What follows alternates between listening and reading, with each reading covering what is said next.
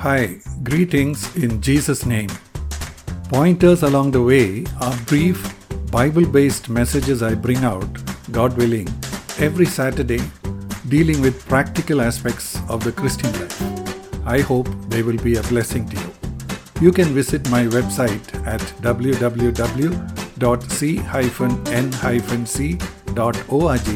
for my articles and books. This is pointer number 861 and its title is Only Believe versus Obedience. Many people are taught by preachers that since Jesus has done it all for them, all they need to do is to believe. As a result, many are not taking any responsibility for their own action, and they are expecting God to take care of everything for them. Finally, they get disappointed. For this is the love of God, that we keep His commandments. And His commandments are not burdensome. 1 John chapter 5 verse 3. In the context of the new covenant which Jesus made, we must not think of commandments as merely the 10 commandments. It refers to anything that the Spirit of Christ tells us to do. Romans chapter 8 verse 2. For the law of the Spirit of life in Christ Jesus has set you free from the law of sin and death. This goes wider and deeper than the Old Covenant laws, which were mainly related only to our external behavior. Now we have to obey God to the extent that every thought in our mind has to comply with the heart of God.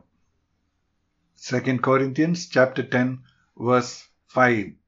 We are destroying speculations and every lofty thing raised up against the knowledge of God, and we are taking every thought captive to the obedience of Christ. We must not think of this as a burden we cannot manage.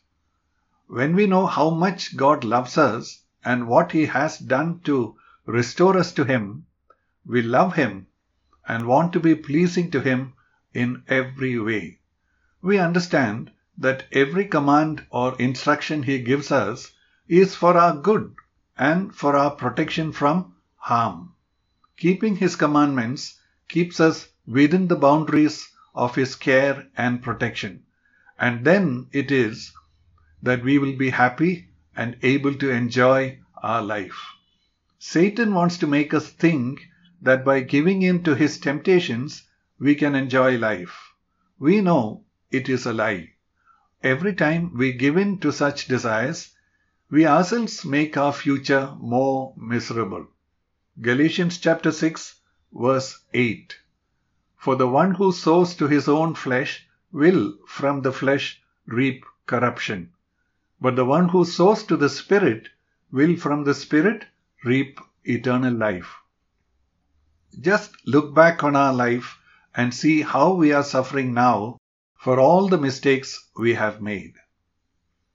On the other hand, the more we comply with the life of God, we find that it reduces the chances of future suffering, and we enjoy God's peace, knowing that He is with us.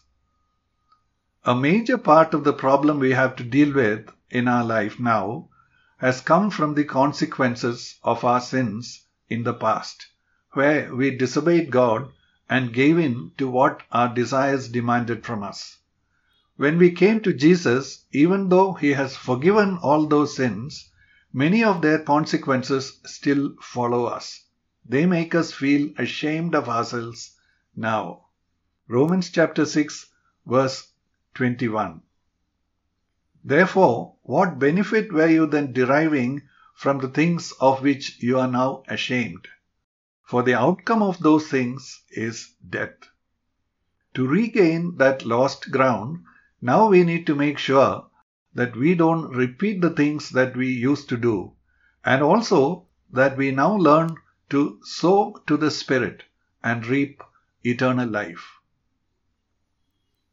Obedience is our responsibility, It is not something God will do for us. As He works inside us through the Holy Spirit to give us godly desires, we must work that out in our behavior. It will be foolish if we wait for God to suddenly give us a godly life. We have to make that choice every time we get tempted.